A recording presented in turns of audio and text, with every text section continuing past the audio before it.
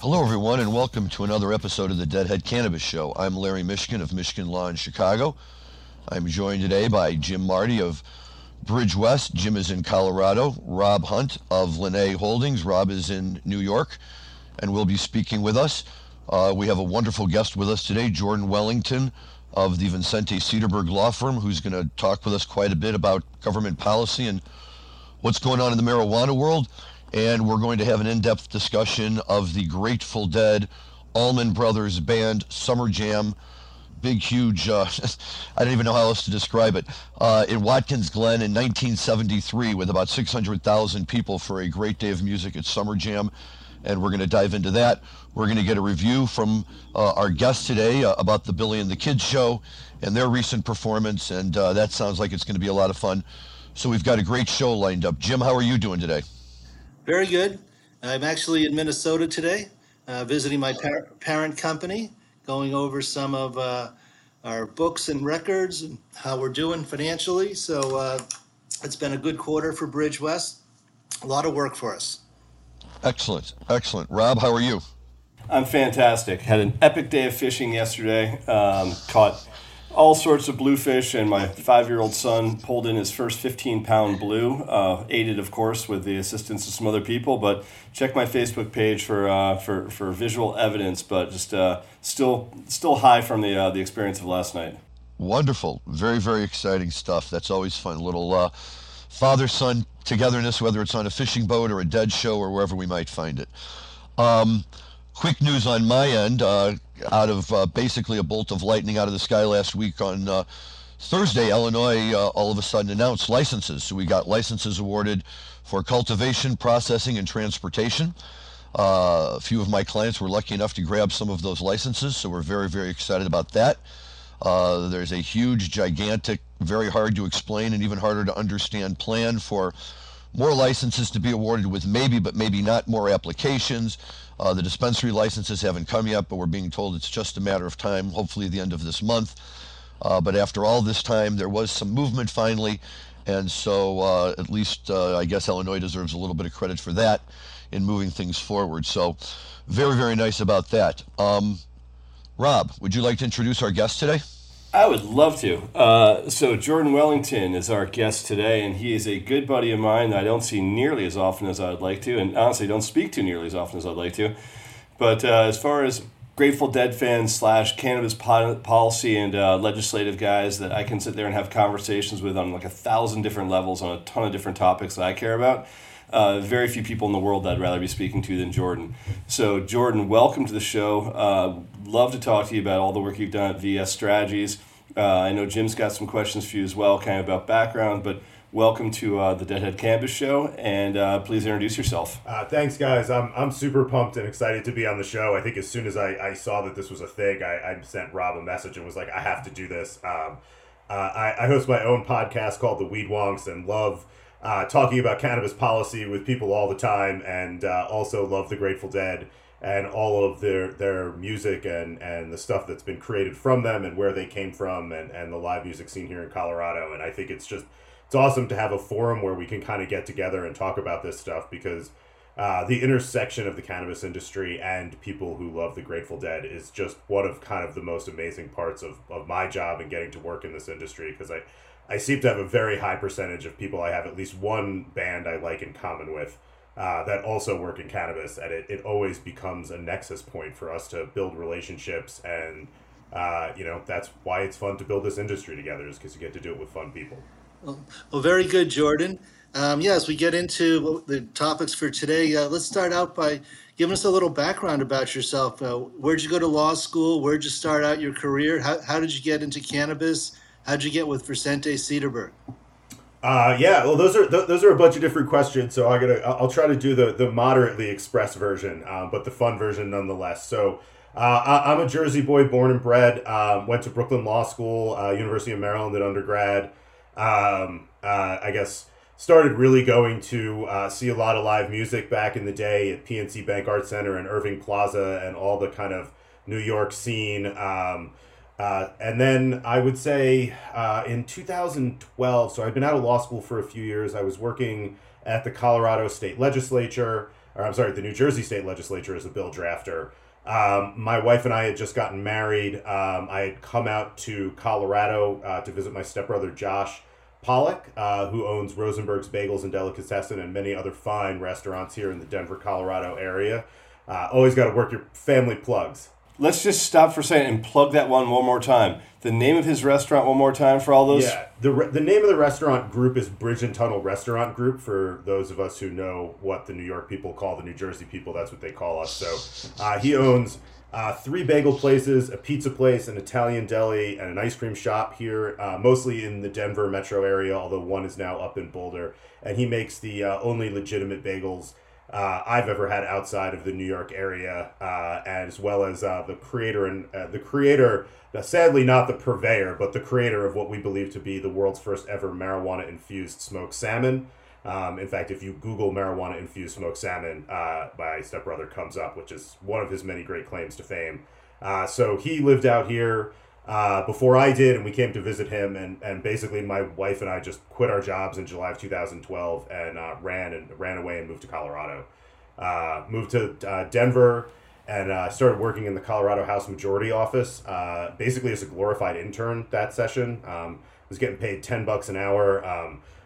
Regardless of whatever labor laws existed, there was no overtime pay, but there was a lot of hours, and I just showed up to work one day, and the legislative director basically just erased everything I was working on and drew a big pot leaf under my name on the whiteboard where he maintained everyone's jobs and said, "You're now in charge of implementing marijuana legalization for the state of Colorado on behalf of the House Majority Office.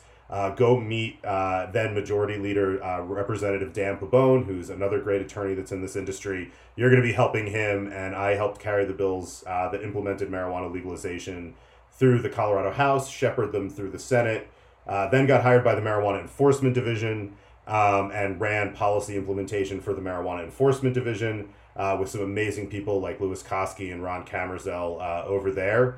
I loved working at the MED. I loved working at the legislature, but I'm a Jewish boy from New Jersey, a deadhead through and through, and eventually there were a lot of people with guns and badges at the MED, which I really liked, but was not the place for me. And Christian Cederberg, who's a great friend of a lot of the folks on this show, have become really close during the implementation of legalization because basically they ran the campaign and his goal was to not screw this up for everyone else. And I was told by my brothers and family and friends living back in New Jersey, you better not screw this up for everyone else. And so we hit it off right away. And so when it was time to leave the state and leave public service, I just called up Christian and was like, I want to come work at VS and I want to go, legalize cannabis and end the drug war and help build an industry with you guys. And that was in 2014. And through thick and thin and good and bad and all the journeys that we've been on, we're all still kind of trying to make the world a better place together. It's a pretty awesome experience, I would say. So, Jordan, you asked me before if you could swear in the show. My answer to you is, for what you just described and what you've done the last 7 or 8 years, is fuck yeah. And thank you for all the work you've put in for cannabis in general and for all of us out there that have been fighting this fight. Having a person like you step in and go from the New Jersey State House to jumping into VS Strategies is something I think all of us owe you a debt of gratitude for, and just making our fight that much easier with competent people on our side. Thanks, man. I mean, I guess I just feel like I'm this lucky fucking hippie kid from New Jersey who gets to do the most fun thing in the world and work with the most fun people and, really get to be passionate about building our industry, but really doing something that creates massive social change at the same time and makes the world a better place for our kids. Well, I would agree with that, Jordan. It sounds like you might be 1 or 2 years younger than I am. I'm not sure. But when I started off, practicing law in 1987, legalized marijuana was truly a pipe dream. And that's about the only time we ever thought of it. And so, all of a sudden here I am much later in my career and the opportunity is here. But I will say, just like you, that it's been a wonderful experience and an opportunity to really get involved and work with this industry that I've been a fan of and participant in for such a long period of time, and to finally see it come above ground and in a way, and to know that we get to help shape it and we get to work with it. And I was cutting my chops in this industry with Bob Hoban and his group for quite some time. Bob has now gone off in another direction and taken the Hoban Law Group one way, and wishing him the best of luck. And I continue my fight for the good guys in Illinois, and try to keep moving things forward. And now that we got some licenses announced, that's all good too. But it is a wonderful thing, and I know Vincente Cederberg has been at the center of a lot of the fights that have taken place. Bob Hoban, I know, worked with you guys on some of them, and a lot of others. You've gone into states and really helped establish those policies. And as Rob says, that's the dirty work that nobody sees. Most of the people out there just say, oh, wow, I can go buy marijuana in my state. Isn't that great? And they run off and do it without really thinking about what everybody had to do to put it in there. Tell us, what are the big issues going on right now that you're working with? I think it runs the gamut. There's a lot of really interesting stuff going on in Colorado that I'd love to talk about, because that's, sometimes the future for the rest of the country. Really, really excited about what's going on in New Mexico right now, our neighbor to the south. One of the few states that have legalized and put forward a market recently without a very restrictive cap system. So I think that's really an exciting thing to see and an exciting development from a market perspective. Obviously, I think everyone's keeping their eyes on Mississippi, and is anything actually going to happen down there is something interesting and something probably worth talking about. And then, what is the impact of the East Coast domino? And that's before you even get to the federal level, which I think you guys talked a lot about last time, so maybe we can skip. But I'd like to talk about my favorite thing first to talk about, which is cannabis hospitality and cannabis delivery in Colorado these days. And the reason that is because, I was having a great conversation with some folks that work in the alcohol industry yesterday at the federal level. And, I likened, even in a state like Colorado, I likened legalization to alcohol without bars or restaurants or concert venues or comedy clubs. Like, cannabis legalization basically means you don't go to jail for possessing it. And there are the equivalent of liquor stores where you can buy it and you can use it at your house. And I don't live my life that way. And most of my friends don't live our lives that way. We live our lives as social creatures out in the community. I get most of my stuff delivered. The cannabis store is one of the few stores that I go to. It's kind of like the grocery store. You actually kind of like going to it, but I think we should have the option to have it delivered if it's a legal product. And that's really a consumer choice issue. And then I think, just like alcohol consumers, we should be able to go out with our friends and go socialize at restaurants and bars and venues that cater to our community. Maybe one day they'll let us do both at the same place. I've got reams and reams of experience and single study data that shows it can be done safely. But I think that's really the next phase of the world, right? Is not, you're not a criminal for using cannabis, but in fact, two grown adults can go out and have a nice dinner together and consume cannabis, right? Like, how many cannabis industry events have you been at where they serve alcohol and you're like, where can I go smoke a joint? And they're like, oh no, you can't do that here. And I'm like, usually like, all right, cool. Like, I'm going right outside and doing it anyway. But to me, that's the thing we need to start talking about is equal treatment under the law and what that means. As a point of clarification, Dan Humiston never let me smoke weed in his events. So, Dan, just listen to what Jordan's saying. Next time you throw an event, make a make a small room where we can all sit there and pack bowls. Although, for the record, I want to say I noticed that never stopped our good friend Mr. Marty, so I'm just throwing that out there as well. Yeah. Well, we got here through civil disobedience, right? Like, Yeah, there's usually quite the crowd outside a cannabis event smoking. Yeah, and it's not the event producers that are making these decisions. It's the states and local governments that have not created a regulatory system around social consumption.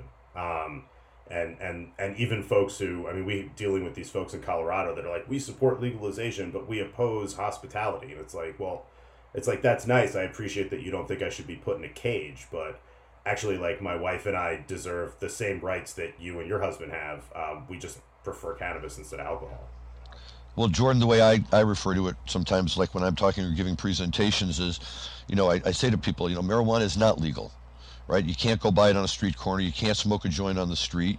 It's not legal. It's still illegal, with a few exceptions that have now been written into the law by way of these adult use laws. So what can we do under adult use law? You can go to a specific place, buy it from a specific person for cash, bring it home in a plain brown bag and not open it till you get home. But when you get home, go downstairs in your basement to smoke it so nobody on the street can see you. And I said, I'm not quite sure how that's any different from my high school experience, but that's basically, you're right, the system that we have, and there's no reason if people can sell it and if the government can make tax revenue off of it, why we shouldn't be allowed to have the same rights that other businesses have and other businesses that, especially in the liquor industry. And Yes, as we spoke a week or two ago, those very points were made by no less than Supreme Court Justice Clarence Thomas. well, right, he was that was interesting too. What was your take on Thomas's written opinion, Jordan? I don't know. I mean, okay, yeah, thanks. We've all been thinking the same thing. Like, appreciate you saying it. Listen, everyone think we can talk about this academically all we want. It's pretty straightforward. Up until the point where the political incentives are such that people actually want to legalize cannabis at the federal level, it's not going to change. Like, human beings respond to incentives. We're all incentive computers that process the incentives around us. Politicians are no different. Right now, the incentives are to focus on other things and have other priorities. And until those incentives change, we're still going to be there. And everyone can look at it and be like, this makes no sense. It's like, well, for sure, like the Supreme Court, you could agree or disagree with Clarence Thomas on whatever you want, but he's no dummy. And anybody can look at this and be like, well, this makes no sense. But it's not, this is politics. It's not logic or reason. It's ephemeral and it's human beings. And so it's going to take some time. It's cool when everyone else looks at it and they're like, this doesn't make any sense. But it's like, it's almost like validation of what we live with every day in this industry of this, like, this makes no sense. So it's cool to see, but, we're making progress and it's slow and steady. And, that's what all of this stuff has been. This hasn't been one big, massive, sweeping change. It's incrementalism. It's baby steps, one after another. The Overton window changes, and you can get more done. We never would have been able to have, thoughtful discussions about social equity programs if Colorado hadn't generally legalized. We wouldn't be talking about hospitality if there wasn't decriminalization. We wouldn't be talking about psychedelic reform if there probably wasn't cannabis reform. Like, it's just one thing after another. And Colorado, 2 years ago in 2019, we had this unbelievable legislative session, Jared Polis's first in office, where we passed a whole bunch of landmark legislation about medical access, as well as delivery and hospitality and some financing reforms. And those reforms are now working their way through the local government. Kudos to Denver that actually opted in to cannabis hospitality and will allow licensing of businesses for on-site legal consumption of cannabis. They're allowed to be co-located with restaurants, so you can actually have a cannabis restaurant. We're working on getting that done up in Boulder. Aurora has already put regulations out for it, and is considering it. And, I hope that at least a few years from now, especially as the pandemic, which has just ravaged the hospitality industry pretty hard over the last several years, kind of comes to an end, that we'll be able to go out to dinner. You guys will come to Denver for some event, one reason or another. And instead of going out to a restaurant that serves alcohol, we can go out to a restaurant that is designed to cater to our community. It's kind of become my wife and I's dream at this point. Like, could we just go out to a restaurant that's for us as opposed to it's not that I never drink alcohol. It's nothing against it. It's just I'd rather consume cannabis, and it's kind of weird that there's no restaurants that cater to us. Jordan, are these restaurants you're talking about going to make space available for people who want to consume the cannabis they bring with them, or will they also be able to make cannabis-infused food items? So those are a bunch of different interesting questions. So the law allows for 3 different kinds of businesses: a bring-your-own cannabis model, an on-site service, more like a bar or a restaurant that would bring you a glass of wine that they have there, as well as mobile hospitality for tour buses and things like that. There isn't an events license, which is kind of tricky, but there's some solutions that we've been able to come up with that aren't great, but eventually we might get there. So the law allows for both. What it doesn't allow for is on-site infusion. So you can buy flour, you can buy concentrates, you can buy edibles, and you can serve those edibles. And there was some significant concern around testing and whether those products could be tested. And so I had a Very long conversation with some of the folks at our regulatory agency. Colorado, I think, has hands down the best regulators in the country. Maybe I'm biased. I used to work there, and I think they're wonderful. But we had some really thoughtful conversations, and they're like, "How is this going to work?" And I was basically like, "I don't know. They're chefs. Like, it's literally like all day long. They measure ingredients, they put them in there. That's how they make each dish taste the same. Like that's what they do." And they were like, "Jordan, can we just come back and revisit this in a few years after the program gets going?" And I was like, all right, that's reasonable. Like, that makes sense. I was a little disappointed having a brother that we mentioned that's in the hospitality industry here in Colorado that has done some really cool things around cannabis. Passover has really never been the same at our family ever since that started coming around. And I think there would have been some cool stuff with chefs in town and special events. But, I get the regulator's perspective too, right? Like, we're so concerned about testing that, if you're not going to test edibles, it probably makes sense that you we got to come up with a solve here for this, and we'll get there. As long as we're throwing out Jewish holidays, Jordan, for us it's Rosh Hashanah and the infused honey, which always makes for a very, very happy New Year. So Absolutely.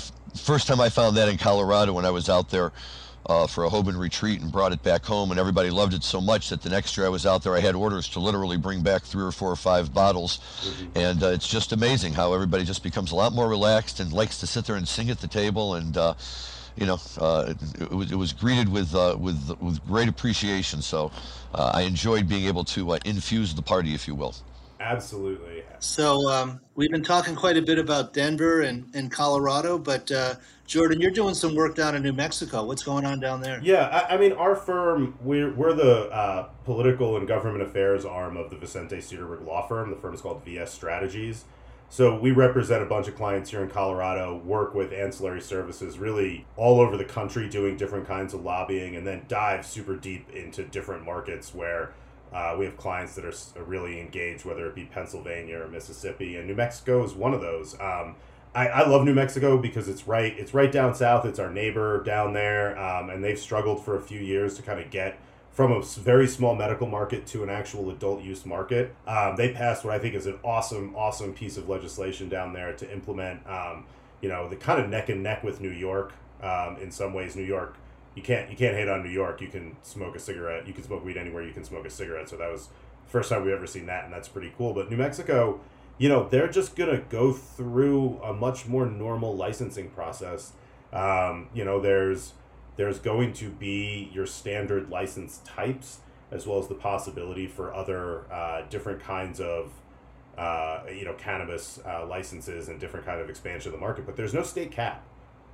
So it's not Illinois. It's not New York, New Jersey, some of these other states where the state's going to tell you how many businesses you're going to run. The states, there's going to be some level of production management, but it's not, we're going to give out, this number of cultivation licenses for this total number of square feet. And, I just don't get it. I understand the need, want to be thoughtful and patient and not overdo things, but it's the only market in the country that I'm aware of, other than maybe some random states with weird liquor laws like Pennsylvania or some gaming, where the state's going to determine the number of businesses that should exist. And they're usually not very good at it, right? I mean, that's kind of been the MO in the history. And in my home state of New Jersey, they've really struggled to get more production going. And I have friends from back home that qualify for medical that don't even get a card and don't even try cannabis or just go to the illicit market.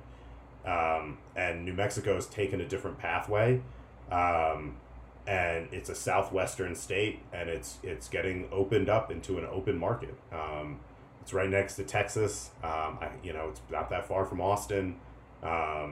Texas is a big state. You talk about federal things moving forward. New Mexico, Colorado influences New Mexico. New Mexico influences Texas. Texas influences the federal government. You all of a sudden you're in a pretty interesting place from a reform perspective. So.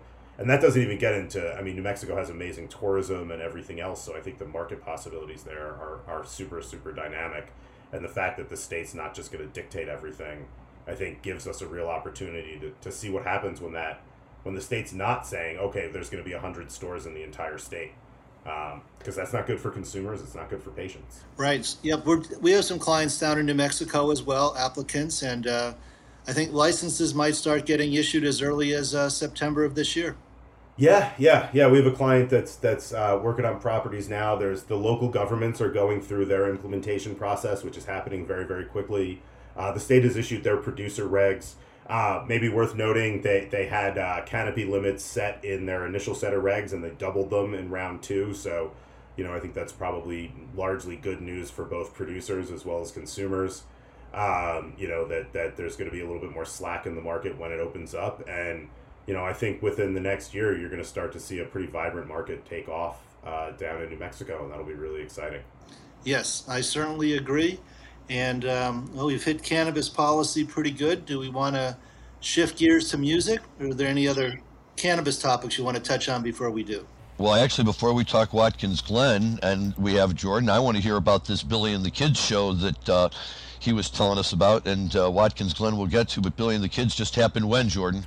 So last week, so it's been pretty exciting. Live music has come back in Colorado. Actually, I maybe not the most out of everyone I know, but I have managed to get to 7 shows at Red Rocks already this summer. I got to see a couple Panic shows. Got to see Dark Star, Bobby, a Leftover Salmon show with a bunch of stuff. And then the highlight of my music in years has been this Billy and the Kids came. They did those shows out in Hawaii, where it was, Billy and the Kids is a band he's had for a few years with Tom Hamilton and Aaron Manger and Reed Mathis, and they're just, they play that kind of electric, fast-paced fire Grateful Dead that you just don't get every time these days, when it gets a little slow and then real slow sometimes. And hey, Jordan, did Dominic Lally play with him this time? Because I know Dom sits in sometimes when they're in Denver. No. So he's got the core band plus a saxophone player named James Casey, and the incomparable Billy Strings, who is a big time favorite in the Wellington household. And then on Monday, so it was a Monday-Tuesday show, which is just crazy and brutal, and I'm old, is largely part of the review, I guess. Monday, Tuesday shows are rough. You're not allowed to say that with this group. I'm the youngest of this group. I think I might be a little bit younger than you, Rob. So I can't even imagine. You are. That's the point, Jordan. You're not allowed to call yourself old in this group. And just so you guys know, even though this show is going to be broadcast on Monday, the 26th, we're taping it the week before, and tomorrow on Thursday, I'm departing for my son's bachelor party up in Wisconsin. So I think they're bringing me along to laugh at me a little bit, but we'll see. But yeah, you feel old when it's like your kid's having a bachelor party. But I will tell you that I strongly believe that it's a bonds made between marijuana and Grateful Dead, or in this case, more Fish, that have generated this kind of connection where I'm invited along to something where my dad might not have been invited when that was me 30 years ago. So, at any rate, yes, that's not to reveal my age too much, but those are the issues I'm dealing with. Yeah. So yeah, he had on the first night he had Jeff Franca and Jason Hahn from String Cheese come out to do a drums before the encore, and then the second night, just Franca came out for drums for the to start the encore, but he also had Paul Hoffman from Green Sky Bluegrass come out. So the music was absolutely fantastic. Tons of highlights. Reed Mathis singing Brown Eyed Women was particularly fire. You don't expect a positively 4th Street very much at all, but pretty amazing on that one. The So Many Roads that Billy String sang the first night was just awesome, and there was this bird song, Other One Sandwich, that just was you just don't get. When you go see Dead and Company, we don't need to rehash the old discussion about why it's slow, but it is, and we went to go see Bobby and the Wolf Brothers, and it was super tasty and super choice and super slow, which was fun, and we loved it. We had a great time. We had a really good crew out for that one. But the second night of Billy and the Kids, I think we had about 30 people with us. Huge VS and cannabis contingent from folks from all over the industry came out. We had a really, really good group, which is always fun when you can kind of occupy 3 or 4 levels of rows at Red Rocks at a GA show. But I also got to take the superhero in my life, my son Robbie, who is a big music fan. He is turning 5 for his 5th birthday in August. He's done 2 Red Rocks shows already this summer. He did the Leftover show and Billy and the Kids. And I was like, it's late, and during the week, I'm like, I don't know if you can go, and his response was, I'm going. I want to go see Billy Strings, Daddy. And like, how do you argue with that? You're just like, all right. So Jordan, Yeah. Jordan, does this mean your 5-year-old is walking around your house going festival? We just got this like Derek and the Dominoes, it's the Tedeschi Trucks Band with Trey did that Layla. They just put it out on vinyl, and I was listening to it, and Robbie was in his room playing Legos, singing "Why Does Love Have to Be So Sad" over and over again, and I was just like, Mike, you are my fucking superhero, dude. So. Yeah, we're taking him to Dillon this weekend for a bluegrass festival that they're doing up there, and he just did amazing. He crushed it. He was there till like 10:15 at night, and said, "Daddy, I'm tired. I want to go home." I'm like, "That's okay. We can go home whenever you want." He's like, "Daddy, I really want to stay at Red Rocks. This is so awesome." I'm like, "I know how you feel." I'm like, "Why don't you stay till the end of this song?" And then my wife. So Jordan. Yeah.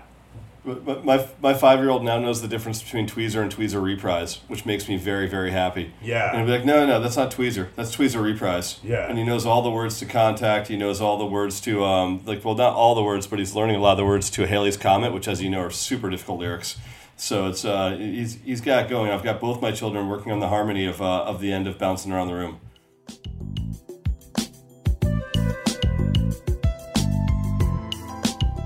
I started taking our sons to Red Rocks when they were 5, 6 years old. Our son Jack, who's now 23, his first show was String Cheese and the Allman Brothers at Red Rocks. And he was at Billy and the Kids. I did not go. It was a school night for me. I had to keep working. But anyway, it was a great show. I think they introduced a new song because I saw some of the video of it later. It's called Thunder, I believe, and it's a new Robert Hunter song that was never released. Yeah, with Billy Strings, who put the music to it. They played it the first night and like a little tease of it the second night, and that one was really cool. I mean, it's just kind of amazing that you could. I mean, every one of us, it becomes a generational thing, and taking my kid to see this stuff has been great. It's been a lot of Tom Petty in my house. Actually, his 5th birthday is he's requesting a dinosaur construction donut Tom Petty themed birthday party, and is demanding that we get a Tom Petty cover band. I can't figure out if he wants to like front the Tom Petty cover band or actually listen to them play, but it's been a lot of wildflowers and walls in our house, so he's got exceptional taste. And Jim, I think that's super cool. We didn't even talk about this before, but talk about Kismet. Robbie was 2, and his first ever Red Rocks show was also String Cheese, but had the immortal Del McCoury as the opener. So I was like super, super proud. I was like, yeah, then he talks to some lady at the show, like at the Leftover show when we took up, and she's like, "Oh, you're so young. Have you ever been to Red Rocks before?" And he's like, "Pshaw, I used to come here all the time before the sickies." Yeah. Our older son, Matt, who's 33, he lost his first tooth at a Grateful Dead concert in the Silver Bowl in Las Vegas in 1992. And we count his first show as Grateful Dead Telluride 87 in vitro. My wife was pregnant at the time with our firstborn. So yeah, we started early with them. But yeah, great video, great shows. The sound this year at Red Rocks is phenomenal. I also was at Bob Weir and the Wolf Brothers and Widespread Panic and Michael Friante. And that new roof and the speakers that they're hanging there all summer, they don't move them. Just incredible sound at Red Rocks this year. Yeah, the new roof is fantastic. The new lighting system that they've installed, even the house lights, are completely out of control. And the shows have been great, and it's been super fun to take the kid, and I mean, what can be better than kind of being able to enjoy this stuff, at Red Rocks? I don't know.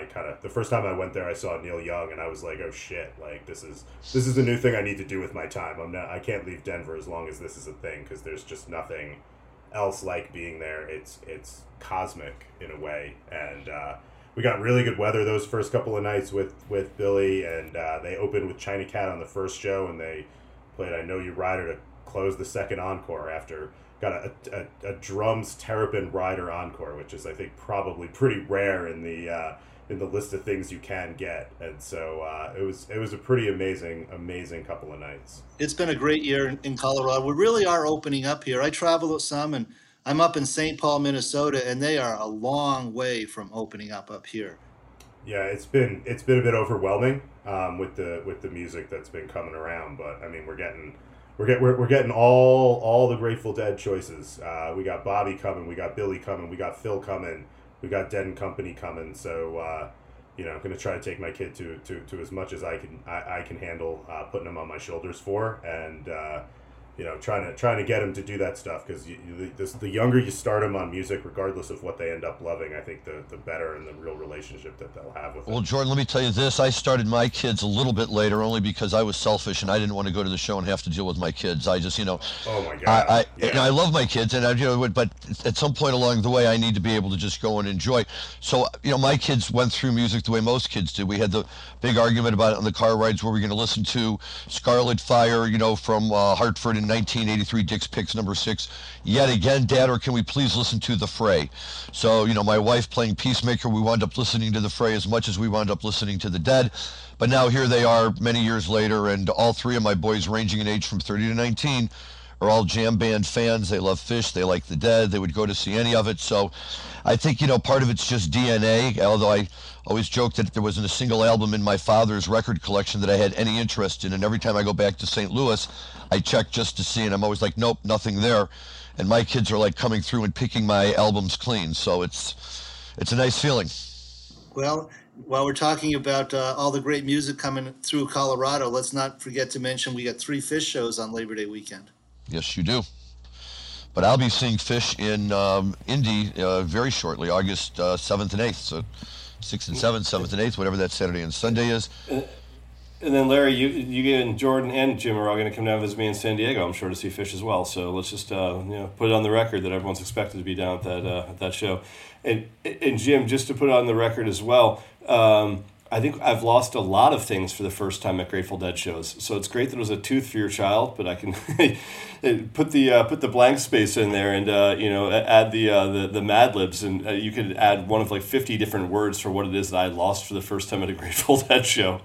Well, that's a funny story because, it was during Box of Rain, and he immediately dropped and lost his tooth there in the stands there at the Silver Bowl. And we're looking for it, because you know how exciting it is to lose your first tooth and put it under your pillow and get a few coins or a dollar. Or chips. Yeah. Bag of weed. One of the ladies who was with us, she bends down and she picks up a little kernel of corn from popcorn. She goes, "Oh, here's your tooth." And he took it like it was really his tooth, and I put it under his pillow that night. And the tooth fairy came. I put it under his pillow, and I said goodnight, and I headed out at midnight and came back when the sun was coming up. And would she give him 2 taps? Exactly, the perfect gift. Well, let's take a moment here and transition over, because we've got some really great Grateful Dead stuff to talk about today. And it's the Summer Jam that the Dead played at Watkins Glen on July 28th, 1973, on a bill where they opened. They were the opening act, and then followed by the band with the Allman Brothers closing things out later in the evening. There was rain during the day. There was a lot of mud. There was 600,000 people, and it was really a lot of fun. There's great write-ups on it. The music is fantastic, although some people say it may not have been the Dead's best show, but it was probably the largest crowd they ever played in front of. Rob, thoughts? Yeah, I'll start off with saying if you thought the Tinley Park 1990 traffic was bad, by all accounts, the traffic getting into that place is absolute insanity. And I'll also say, I've never been in a crowd of 600,000 people. The biggest show I ever saw the Dead play was maybe Buffalo, which was, I think, held 105,000 at Rich Stadium. And that felt so claustrophobically huge. I mean, look, I look for access at shows as far as like backstage or laminates, not because I want to be close to the artist. I just don't want to be out in the crowd a lot of the time, and I just want to be someplace with like a clean bathroom and like access to free drinks. 600,000 people would scare the hell out of me as far as being in a crowd that size. And I look at like even like some of the other like Englishtown or some of the other things, other spots that were like these massive like crowds. Watkins Glen, you see the pictures of that thing. It is absolute insanity that someone thought that was a good idea. Well, you're right, but the set list, from this show is just absolutely amazing, and what's really great is at the very end there was It's a Sing Me Back Home. It's a Sing Me Back Home closer. It's a Sing Me Back Home closer, exactly right. But the encore is what excites me, because you had a Nod Fade Mountain Jam and Johnny B. Good with all 3 bands on stage. and they were all out there jamming away and contributing, and it's really exciting stuff and really a lot of fun to listen to. And I would recommend it to anybody, as with just about any of the stuff we listen to on this, talk about on this show. However, I think that was the last time they played with the Allman Brothers before Greg Allman was notoriously accused of being a narc, and everyone's like, F that guy. We're no longer, at least in the Grateful Dead organization, like we're all set with the Allman Brothers because we can't trust that what our lifestyle is going to match up with theirs. And I think that was the last time they really hung out together, despite the fact that there's massive mutual respect as musicians. And obviously there's lots of Allman Brothers overlap now with the Dead and Company people, in later stages. But I think Greg was given a pretty bad rap right around that time. Well, I am old enough to have been there, but I was not there. A lot of my friends headed out because I was growing up in Massachusetts at the time. So a bunch of my friends went out there, and yeah, they had stories about the crowd and the mud. But one of the big takeaways from that show, I believe the set list warm-up turned into a huge jam with the Grateful Dead and the Allman Brothers on a Friday night before the two regular shows.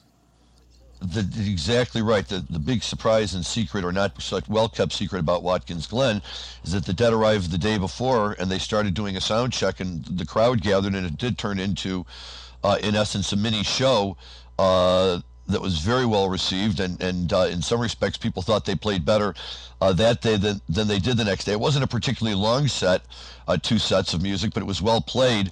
But really, I think the takeaway from that's my favorite part of it, is the jam that they play leading into the Wharf Rat. It turns out to be about a 19 or 20 minute jam. I first heard it years ago when the So Many Roads box set came out, and it's included on one of the discs in the So Many Roads set. And just listened to it and was so inspired by it that I had to go out and get the whole story on this sound check and what it was all about. But Dan, I think we have queued up for you a clip from that sound check. If you want to go ahead and spin that for us for a minute here. This is from the sound check jam of the Grateful Dead sound check on July 27th, 1973, the day before the Summer Jam. Go ahead, Dan.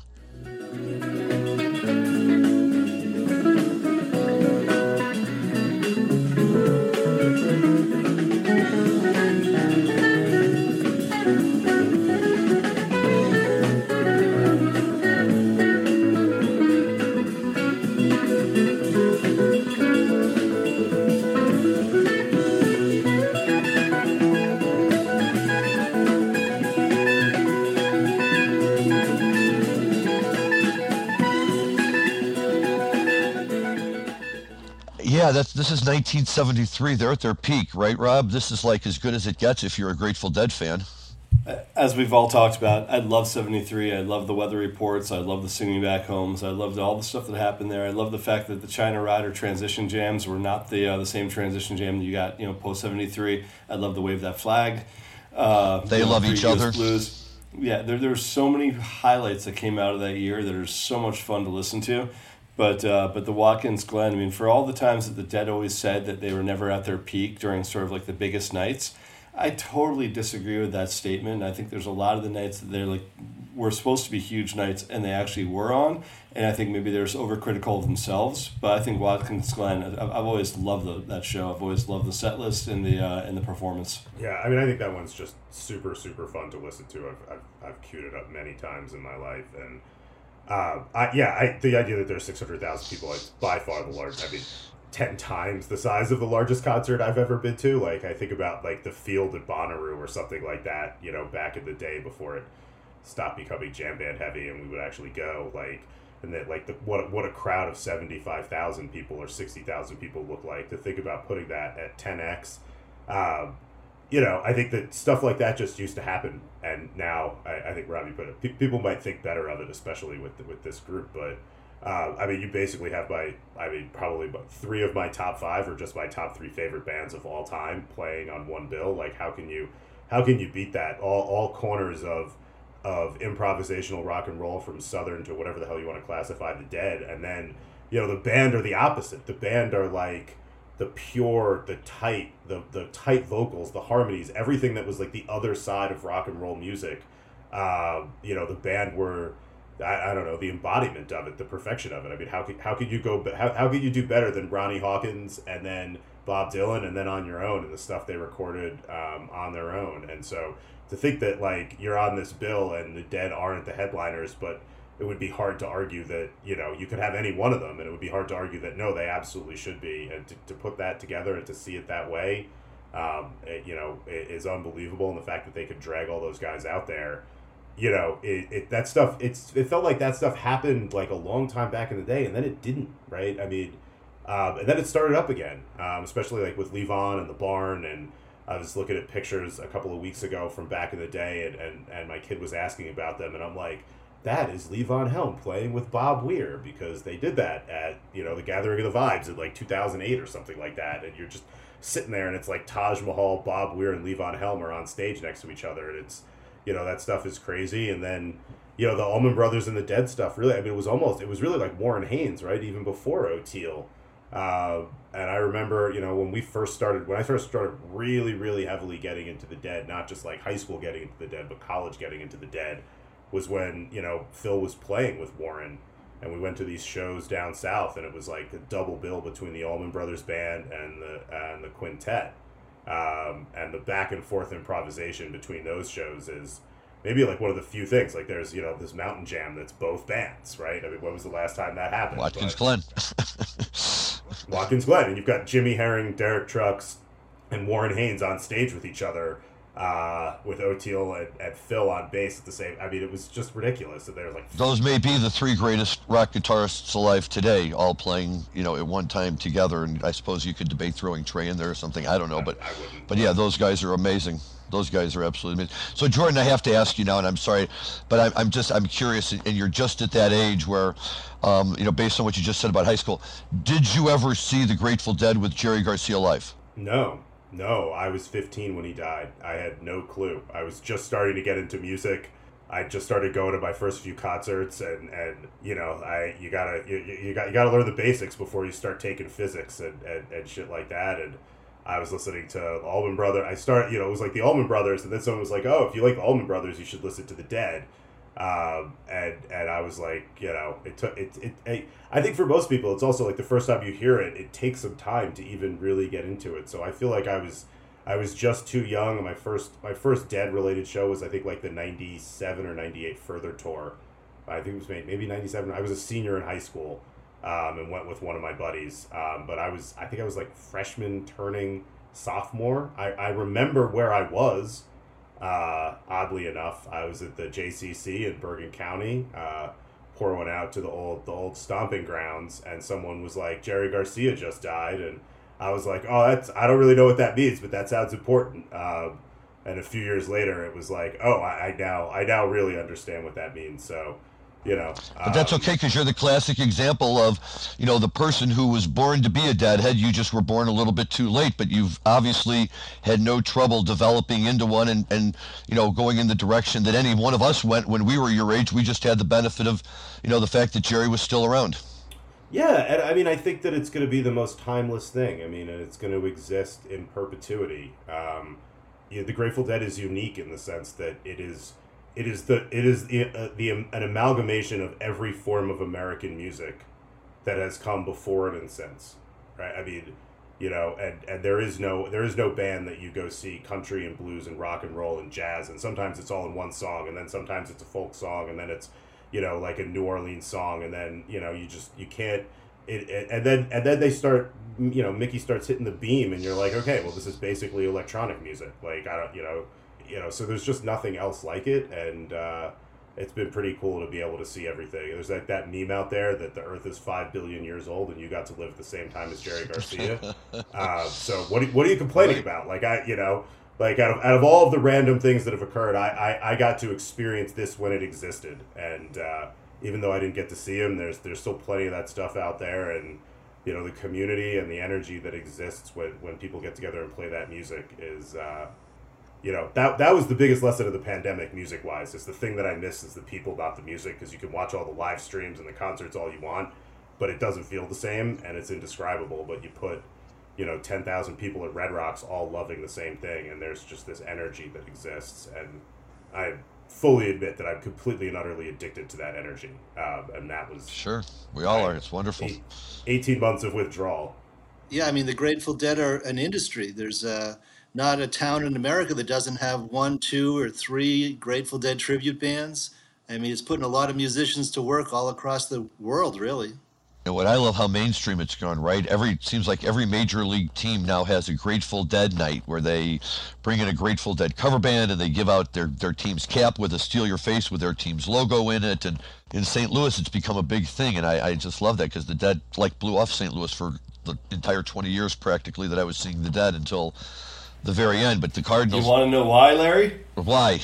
Because that town's fucking scary, and every time they played there, people got popped. All right, so let's just call it out for what it is. No one wanted to go to St. Louis. It was like terrifying. Yeah, I don't know that it was that bad. I just think that they would like to play at the Fox Theater, and the town didn't want to have anything to do with them for a while. They did a lot of shows. They did a lot of shows at the Fox Theater. They did back in the day. They did. But in the later years, they avoided it like the plague because notoriously the reputation of the state and of the police was let's stay away from that town. I can't tell you how many people I know that boycotted the 1995 St. Louis shows. Now it's the only shows they skipped on summer tour. They're like, nah, I'm all good on St. Louis.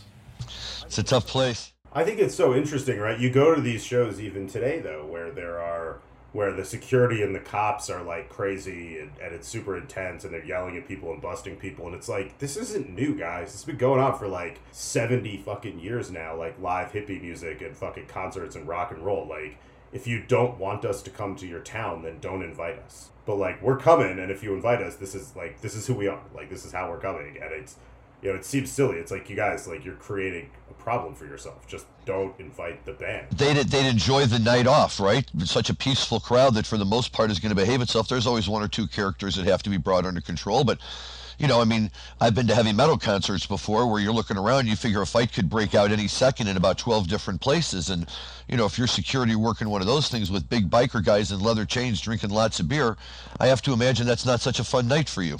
But you know what the difference is? The difference for law enforcement is that those guys were drinkers and our guys were users of cannabis and users of other drugs, right? And so for them, they're like, okay, this is an easy layup. We're not going to get huge resistance. We're not going to have to fight these people. And we're going to be able to bust these guys, without any fear of reprisal from the people we're popping for the most part. And that was the entire appeal. Like, you got your busting, you got your arresting, and it was on a relatively peaceful group of people. That the only thing they were doing differently is that they were non-violently using drugs instead of being jackasses that were hammered. Right. That's true. It's a very good point. As we come towards the end of our show today, I wanted to mention that seeing the Billy and the Kids on video, I thought Billy Kreutzmann looked great. He's mid-70s. He's playing really well. He looks really good. He's a handsome man. He's let it be known that he does low-dose psychedelics every day. Don't you? Who doesn't? Who doesn't do low-dose psychedelics every day? I mean, Jordan does. Everyone knows that. Come on, Jim. No on comment on my drug use. Well, maybe some comments sometimes, but not at the moment. But he was fantastic. I mean, it was, you kind of don't. I mean, drumming is not. It ain't sitting up there and strumming a guitar sitting down. He was cooking, and they were not slow.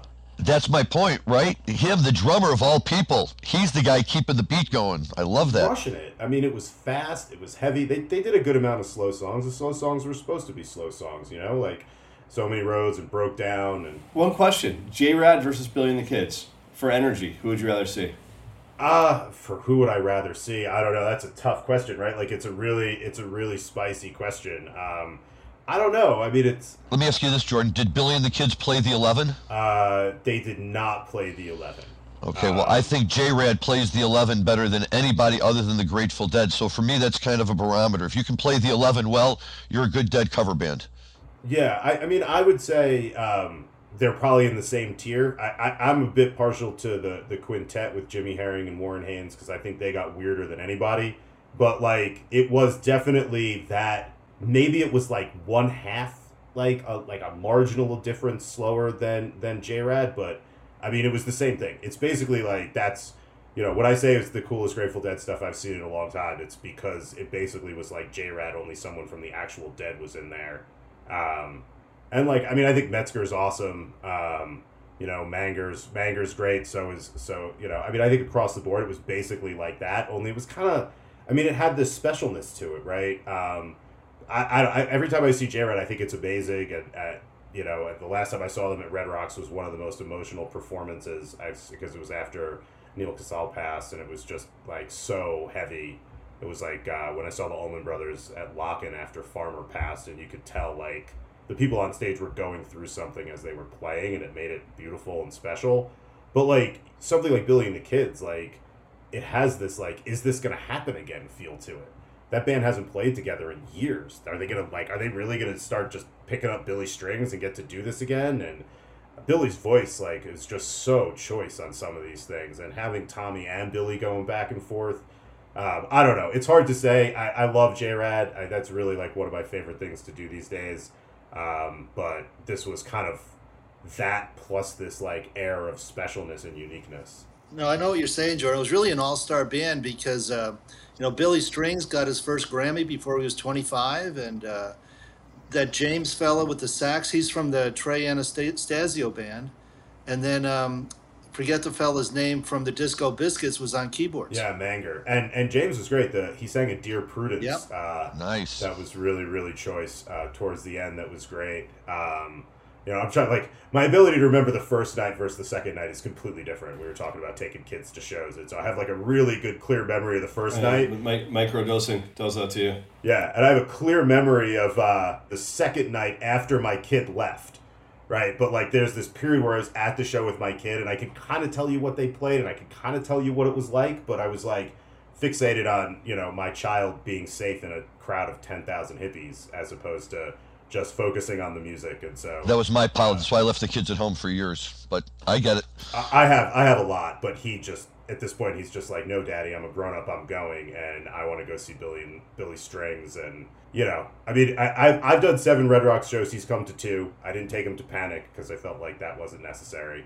But he's gonna go to these. He's got a few other ones, and he loves it. He's like a hero. Your excuse is it was raining. You can definitely be like, oh, I'm sorry, you don't want to come. It's pouring out. Don't come. Oh my God, dude! The rain at Panic on Friday was like some of the stuff I've never. I mean, I was wetter than when I went swimming the next day in a pool. Like it was amazing, and the band was dry. Like talk about the new roof. I went Friday, Sunday. Mason went all 4 nights. Talk about a fucking superhero, because they did that Mission Ballroom show. I know a few people that did that. So by the way, when you say Mason, I assume you mean Tavert, right? Yeah, my business partner Mason Tavert, who I go see a lot of shows with. There's a reason for that, and that's because Mason's a fucking legend. No matter what he does, he does it hard and he does it well. So hats off to Mason Tavert, not just in what music he sees, but in everything else he's done for us. So shout out to Mason Tavert. Yeah, I mean, that was the best part about you doing this stuff, is you go to these... one of the reasons I love working in the cannabis industry is, like, I go to these shows, and, like, there's Bob Ashido from Incredibles, and I get to give him a hug. And he was in the merch line. I think he got a poster, man. Those posters were hard to get, that show. He was towards the front. But, we had all different kinds of people from our crew and people from other businesses in the cannabis industry, and it's just so cool to go out there and see all these people that I work with, and then see them at night at shows, and it just gives us like a new way to frame the bond of the people that we work together with. And that one was cool, man. It was super fun. Christian was there, Natasha, Brooke. We even had some folks. Sean Hauser was there. She's super awesome. So we're pretty lucky that we have such a great crew. Oh, and Mr. Jason. There's a deadhead that works at my kid's school, who was looking for an extra ticket, and we got him an extra ticket. And so my kid was like super pumped because we're always going to shows with dad's friends, and now all of a sudden it's like he was his friend. He was like leaning over and talking to him the whole time, and he was like super pumped that Mr. Jason was there. So it was a pretty heroic night. Hey, Jordan, we could obviously go on with you all night, as we typically can with most of our guests once we start talking about this kind of stuff. But we do have to go. Quick question for you. Are you a Springsteen fan? You're a New Jersey guy. Yeah. I mean, I like The Boss. It took a long time for me to come around. There was no enthusiasm in that answer, Jordan. I don't love The Boss. I mean, my mom loves The Boss big time. I like The Boss. I like a lot of Boss songs. Sometimes I think he's awesome. Sometimes I feel like he's a little more cheesy than my tastes tend. I feel like being a Jersey boy, I should have more enthusiasm for the boss, but I think I like my music a little weirder. I think. At the end of the day. What about God Street Wine and Spin Doctors and Blues Traveler?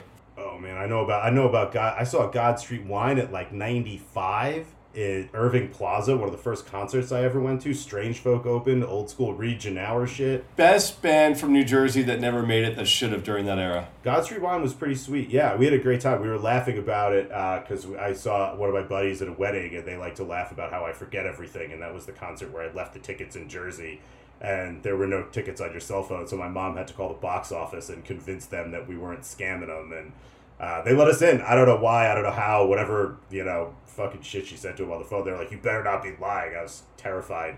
15-year-old kid being like, please just don't be mad at me when I smoke a joint inside. I might lie to you, but would my mom lie to you? Yeah, exactly. My mom's not a liar. Did you call my mom a liar? So the old school Jersey stuff is great. There's a pretty good music scene there, but it certainly is no Denver and no Red Rocks. So yeah, thanks so much for having me on, guys. This has been so much fun. It was a great thing to pretend to be working during and hanging out. This was a blast. That's how we feel every week. Yeah, for sure. Well, thank you, Jordan Wellington, our guest today from Vicente Cederberg. And Jordan, just really quick, if any of our listeners would like to get a hold of you for any reason or to ask questions or just to talk, what's the best way for them to do that? You can email me, jordan@vsstrategies.com, jordan@vicentecederberg.com. Listen to the Weed Wonks podcast. It's super fun and nerdy and dorky. Come out to Denver and go to Red Rocks because that's the Mecca. Jordan, let's get together for Phil and Friends. Yeah, we're going all night. Robbie's coming the first 2 Excellent. nights. Yeah, I'll be at Dillon the Thursday night. Awesome. Yeah, I can't wait. That one's going to be super cool. The venue's gorgeous. I can't wait. Excellent. Gentlemen. Bye, everybody. Thank you all. Jim, talk to you next week. Thank you so much. Rob, as always, great show. Thank you very much. Any last words? You always have last words. I always have last words. First of all, thank you to Jordan Wellington. Thank you, first of all, Vicente Cederberg, VS Strategies. If you guys aren't familiar out there in the audio world, please give them a look. They do terrific work. Definitely go see Rosenberg's Bagels in Denver, Colorado, and go see Josh Pollock, who also grows some good weed. And finally, I'm an advisory board member of Conscious Alliance, and for all of you out there that are not familiar with the work that Conscious Alliance does, through music, they feed lots and lots of people in the United States. So please take a look at their 7th annual Conscious Alliance All-Stars, which is a dinner that's happening in Cherry Creek on August the 22nd. So if you go to consciousalliance.org, I believe, you'll be able to find information about it. But it is an absolutely fantastic organization. I think Jim and Jordan are probably very familiar with, probably Larry's as well. But please do check out what they're putting on. Huge silent auction with lots of music memorabilia attached to it. Other than that, have a great week, everyone. We'll see you next week. Wonderful. Okay, folks, thank you all. Thanks again to our producer, Dan Humiston. Thanks and have a great week. We'll talk to you next time, and enjoy your cannabis responsibly.